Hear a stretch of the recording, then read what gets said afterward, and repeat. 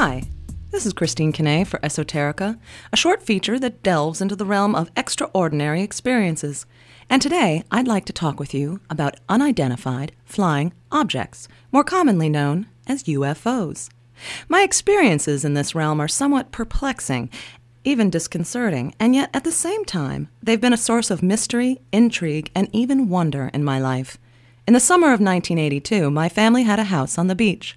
One night, inexplicably, I found myself sitting in silence on that beach with a friend. Perhaps it was late at night or even early morning. I simply don't remember the time or how I even got to be sitting there. At some point, as we sat there, I became aware of this giant light filling our little ocean bay, as if an incredibly huge spotlight were shining out from the air 30 feet or so above the water. And I say became aware because, oddly enough, our awareness of this light, something so extraordinary as to normally warrant, it seems, a seriously excited response, elicited in us at first no response or comment, as if we saw this kind of thing every day.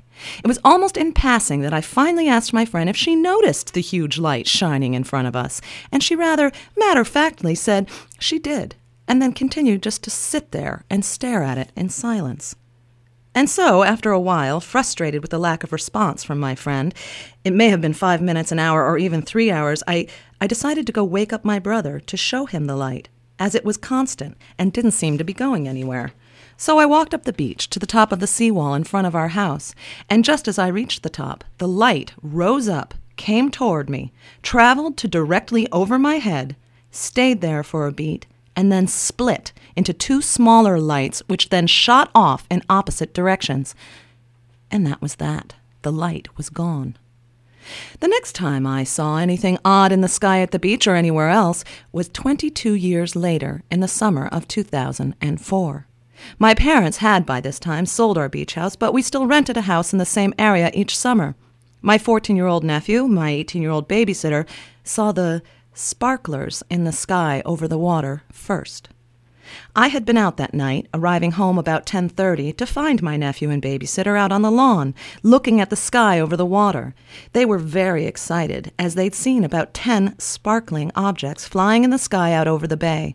As I spoke with them about it, several more sparklers appeared in the sky, and by midnight, we'd seen approximately 40 of them. They would all eventually fly over the bay to inland, all in the same direction, approximately southeast to northeast. Several of these objects would fly in triangle or trapezoid patterns and look to deliberately fly close to each other and then cross each other's flight paths. At times, they looked like they might crash.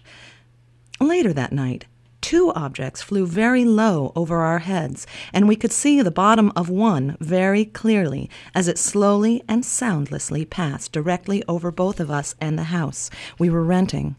It looked like a big black triangle with lights on the underside at each point. When the objects flew over, a low-flying and very noisy helicopter abruptly appeared, seemingly following one of the objects, but then flew away in the opposite direction. During the approximately 2-hour period when we were out on the lawn witnessing these incredibly interesting events, there were also a very low planet shining brightly, yet motionless over the water, which, at 11:50 p.m., suddenly stopped shining, and then silently and slowly flew off in the direction of the other objects. And that was that. In the summer since, as we continue to rent the same beach house year after year, I've looked into the same sky over the bay and seen absolutely nothing. Am I disappointed? Kinda. The internet is filled with reports of UFOs appearing to all sorts of people all over the world. Credible organizations now track and record these reports, safeguarding ever-expanding databases of what could be anything from delusion to actual otherworldly events. It does make me wonder, especially as I read accounts that sound so similar to mine. But I do not claim to have seen extraterrestrial or extra-dimensional craft, just UFOs, unidentified flying objects. And I present these experiences simply for what they are, interesting, and not, necessarily, for what they may be. But what do you think? This is Christine Kinney for Esoterica.